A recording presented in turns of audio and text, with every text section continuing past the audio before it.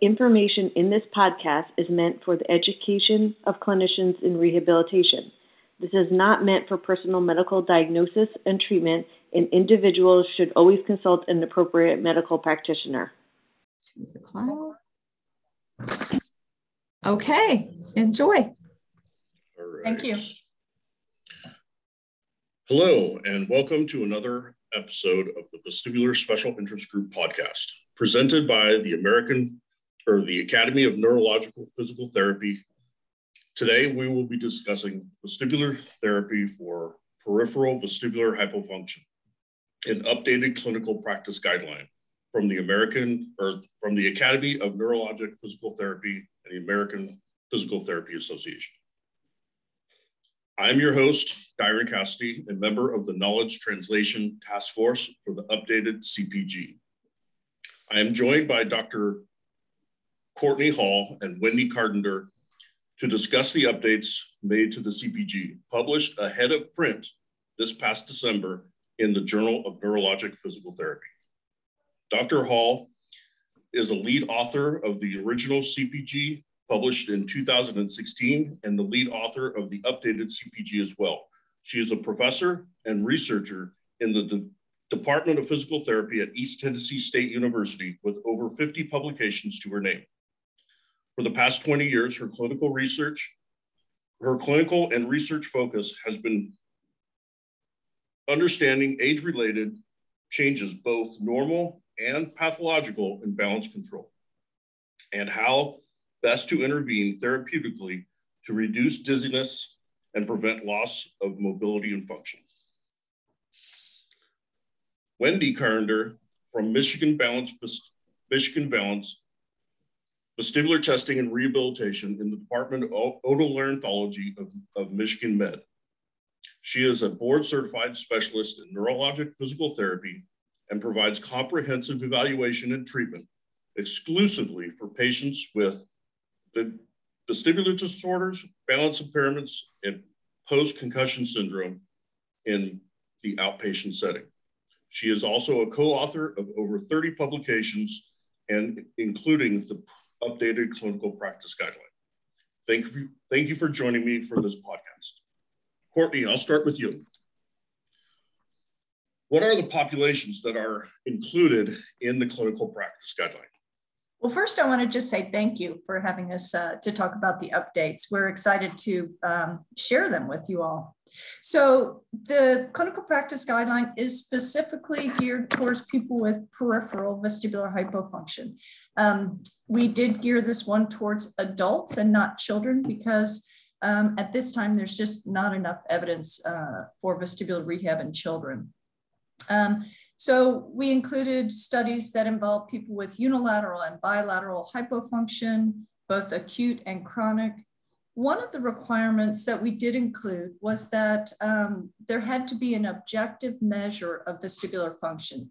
So whether that was caloric or VHIT or even the clinical test of head impulse, but there was some objective measure of vestibular function.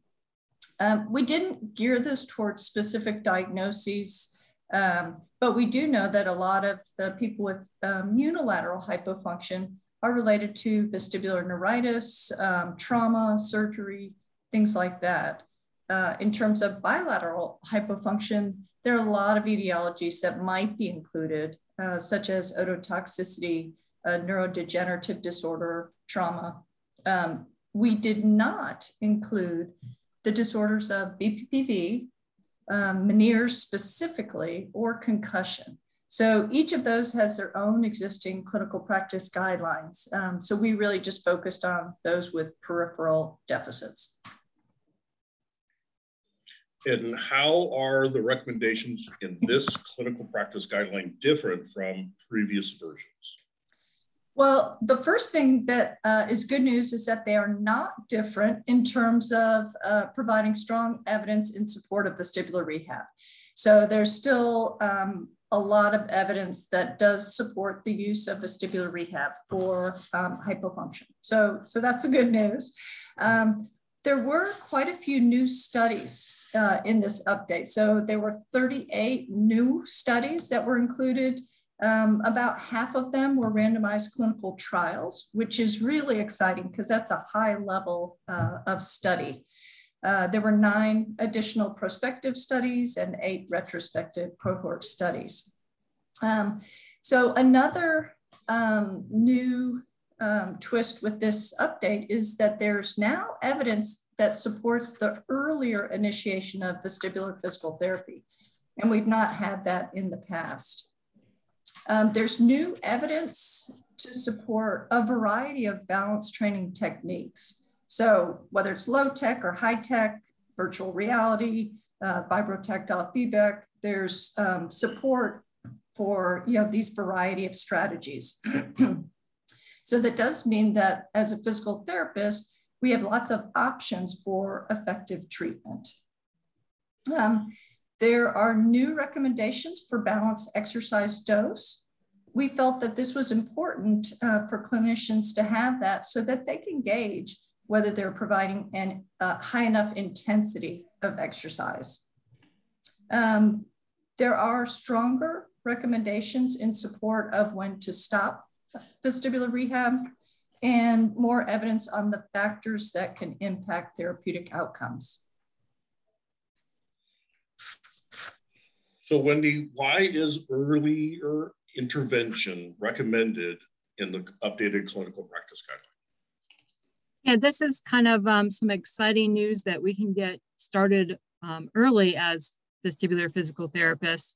I want to talk to just a couple of studies. One was LaCour in 2020. And what this group did is they looked at subjects with vestibular neuritis, and they had them perform unilateral gaze stabilization exercises just to the hypofunction side. So they did this protocol for 30 minutes, twice a week for 4 weeks. And then they looked at these subjects in 3 different groups. The first group was considered the early DVA group, and they started the exercises within 2 weeks of onset of the vestibular neuritis. The late 1 group started the exercises 3 to 4 weeks after onset, and the late 2 group started the exercises 1 month or greater after onset. And what they found, they looked at a couple different things, one being their dizziness handicap inventory score. And what they found was the subjects that began the exercises within the first 4 weeks had significant improvements in their DHI scores compared to the late 2 group. And then even more excitingly, what they found when they looked at the VOR gain is only the early group, so those that started the exercises within the first 2 weeks, had significant improvement in VOR gain, and as a result, decreased number of compensatory saccades. So I think as physical therapists, we should look, there's going to be some exciting things or even have started coming out in the literature to support possibly different DVA paradigms, including unilateral and incremental VOR training. So look for that to come. I think as physical therapists in the clinic, you should go back to your referring sources and kind of let them know that we can possibly make a, get started early, and it's safe to do that, and we can possibly have better outcomes in the long run. The other study I just want to touch briefly on was one done by Tokel, and they also looked at a group of patients with vestibular neuritis and had them start exercises within 1 week after onset. And what they found when they compared this group to a control group that just had standard of care, basically they had just got some general information and were treated with some steroids. But overall, the treatment group had lower DHI scores, had decreased anxiety and depression, and overall perceived decreased dizziness compared to those that just had the standard of care. So let's start these patients off early so we hopefully have better outcomes. And I'm thinking, if we can get them early, possibly we can help control those numbers that end up with the 3PD diagnosis. So in the first CPG, there were no recommendations for balance intervention.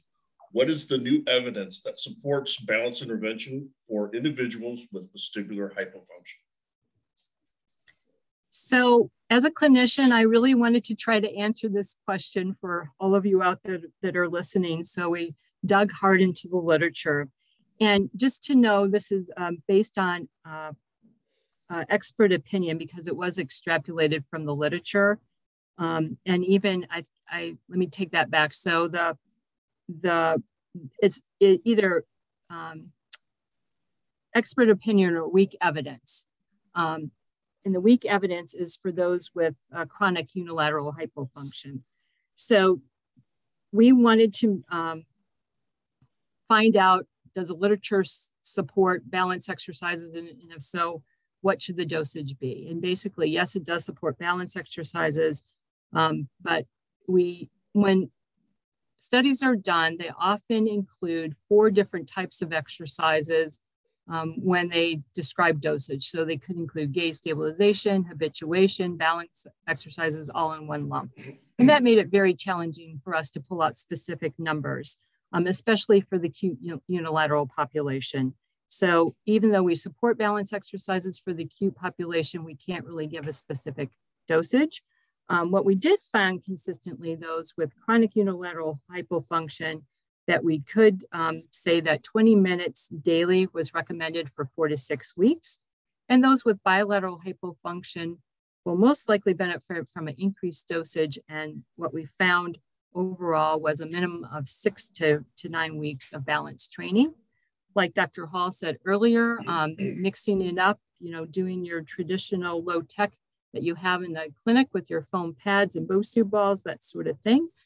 Those of you that do have access to virtual reality or optokinetics or even platform perturbations, vibrotactile feedback, definitely all those things can be beneficial. The other thing I just want to touch on is the intensity of our balance training. And I think clinicians should consider looking into using some kind of balance intensity rating scale so they can help identify when they are giving appropriate dose intensity to their patients for balance exercises. Courtney, what is the evidence for when to stop vestibular rehab? So I just want to echo what Wendy said about the balanced dosage, that the evidence is based on extrapolation from the literature. So typically the research studies don't look at different discharge dates. So we have to just try to pull it out from the studies. But what we did find is that as a therapist, we can use achievement of goals, resolution of symptoms, normalized balance and vestibular function, or a plateau in progress, all as reasons for stopping therapy. And there's moderate evidence to support that. It is important, though, to avoid stopping treatment before optimal recovery is achieved, or on the flip side, continuing treatment for a protracted period. So if patients are not making progress, we did recommend that the physical therapist refer to either another vestibular therapist or a physician, just to be sure that we're not missing something. There's some early evidence that people with more severe deficits, bilateral or more complete loss of vestibular function may take longer. One study found that individuals with saccular dysfunction took longer. So I think in the upcoming years, we'll find more evidence to support that. But, there's some populations who may take a little bit longer. Now, the decision rules that I just talked about do not apply to those with significant cognitive impairment or mobility impairment. So those types of patients typically are not included in the studies. And so we really can't make any claims for that population. And just know that it may take longer. Those individuals may plateau for a while before they proceed.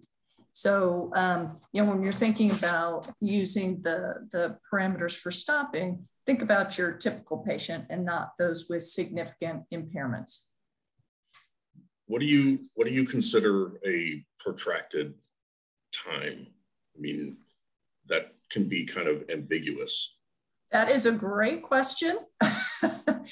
And I would just list kind of the guidelines that we use for the balance and gaze stability exercises. So for someone with chronic unilateral loss, somewhere in the neighborhood of 4 to 6 weeks of therapy, with typically supervised weekly visits. Someone with a bilateral hypofunction typically will take longer, so 6 to 9 weeks.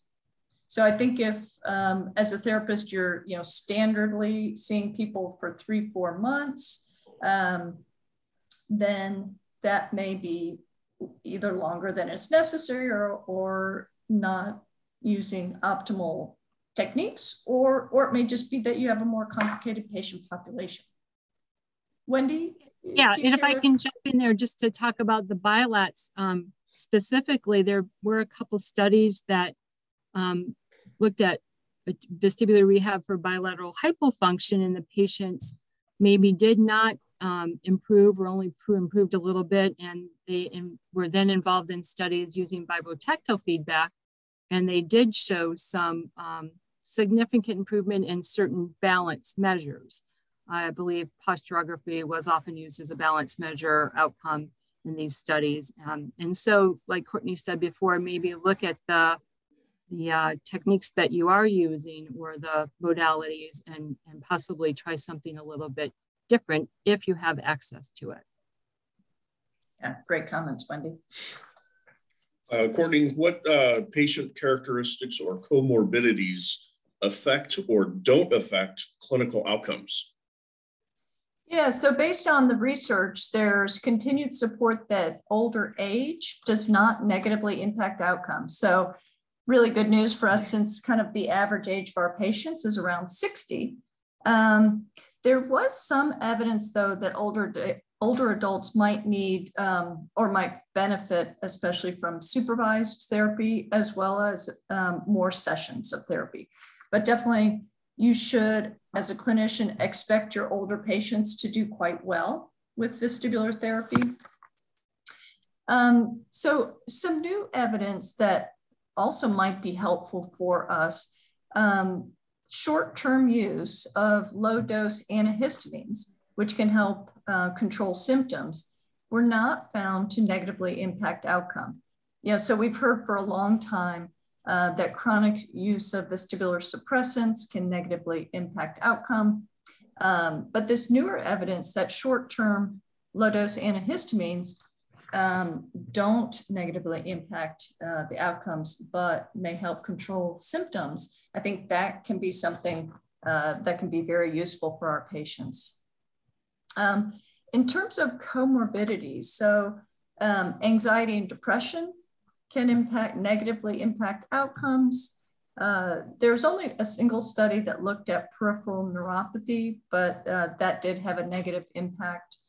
There's some evidence that abnormal binocular vision can negatively impact outcome. And mild cognitive impairment, there's some studies that showed that they had good improvements, but not to the same extent as someone with normal cognition. So that cognitive impairment may somewhat impact the outcomes. Wendy, what are the differences between intervention for individuals with acute vestibular hypofunction versus those with chronic vestibular hypofunction?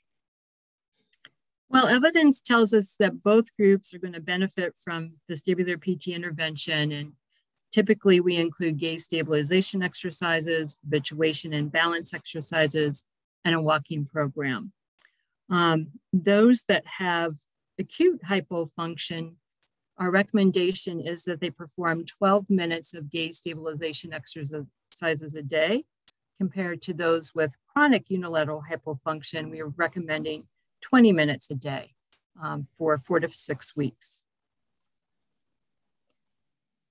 And those with acute unilateral hypofunction, the recommendation is for 2 to 3 weeks of supervised visits.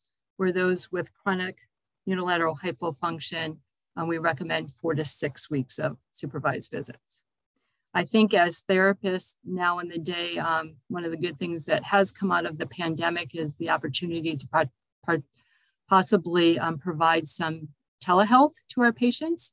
I know I'm in a clinic that I see patients that come from all over the state of Michigan, and it's sometimes very challenging to see them on a regular weekly basis. And so we have used telehealth to kind of bridge that gap or that lack of care that we used to have before.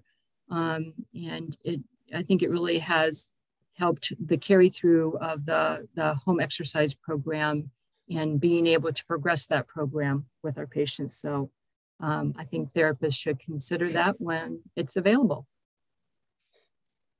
The acute and subacute, you say 12 minutes. Is that 12 minutes total spread across both pitch and yaw planes, or is that 12 minutes for pitch and 12 minutes for yaw? It's 12 minutes for both, and typically we train at 2 different distances, arm's length and 3 meters. And typically we recommend that the sessions be divided up into 3 sessions a day. So the patient actually, stimulates their brain, their eyes, so to speak, and then gives it a time to recover instead of 12 minutes all at once. Better split up with time for recovery. Dr. Hall, any other thoughts on that? No, I think, as you suggested, that we typically spread it out, and we may do a variety of gaze stabilization exercises, times 1, times 2. And so, those numbers are, total for all the different types of exercises. But again, this is based on extraction from the literature. So, there has not been a direct comparison of 12 minutes versus 15 minutes or, things like that. So I think we'll continue to learn more about dosage as more research is done. And what are the numbers for the bilateral group? I don't think you mentioned those. Yeah, so gaze stability for bilateral hypofunction, we're recommending anywhere from 20 to 40 minutes a day over the course of 5 to 7 weeks. And we feel like maybe it's better if we divide that up into 4 to 5 sessions. So they may need a few more sessions just to be able to tolerate the exercises.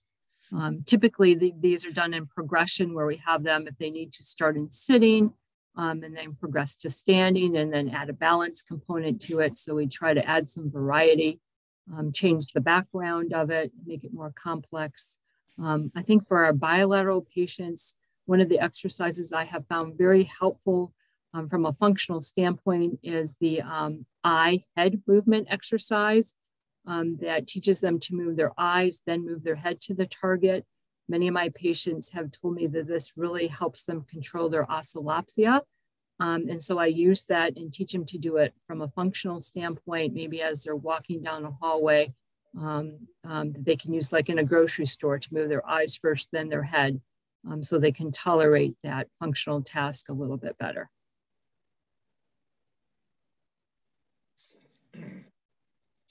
What else do you need to keep in mind when treating patients with bilateral vestibular hypofunction versus those with unilateral? So there's some evidence that dynamic posture stability as well as quality of life for individuals with bilateral hypofunction does not improve to the same extent as those with unilateral hypofunction. Typically, those with bilateral hypofunction do require longer treatment times. And like I touched on earlier, if your traditional therapy isn't working and you do have access to things like vibotactile feedback, you should consider giving that a try. One last question for you, Wendy. Yes. How does vestibular rehab affect quality of life? So there have been numerous studies that show that both dizziness handicap inventory scores and ABC, so the activity-specific balance confidence, do improve. We know our exercises can provoke some temporary increase in vertigo, dizziness, or even nausea, but we teach our patients how to work through those without getting overstimulated, so to speak. There's been a couple studies that show that even though the ABC and DHI do improve in those with bilateral hypofunction, the disability rating scores did not improve as much as to the extent of someone with a unilateral hypofunction. So I think we have to consider that. I think there's room for a lot more research looking at functional outcomes in the bilateral population, specifically with their ability to return to work and return to driving. And, could they return to work if they had some different assistive technology or, some different parameters set up for their job to make it so they could do it successfully. So one final question for you, Courtney. What is the directions we need to go for future research? Yeah, so I started out right at the beginning saying that this CPG is geared towards adults. And that's because there's just not enough research using children and their outcomes with vestibular rehab. So we really do need to get all the pediatric clinicians out there to get their clinical research out there disseminated so that we have a better understanding of how children can benefit. Since the original CPG was published in 2016, there's only been 2 additional studies that included children. So there's definitely a lack of research in this area. So another exciting future direction is the use of emerging technologies to augment vestibular therapy.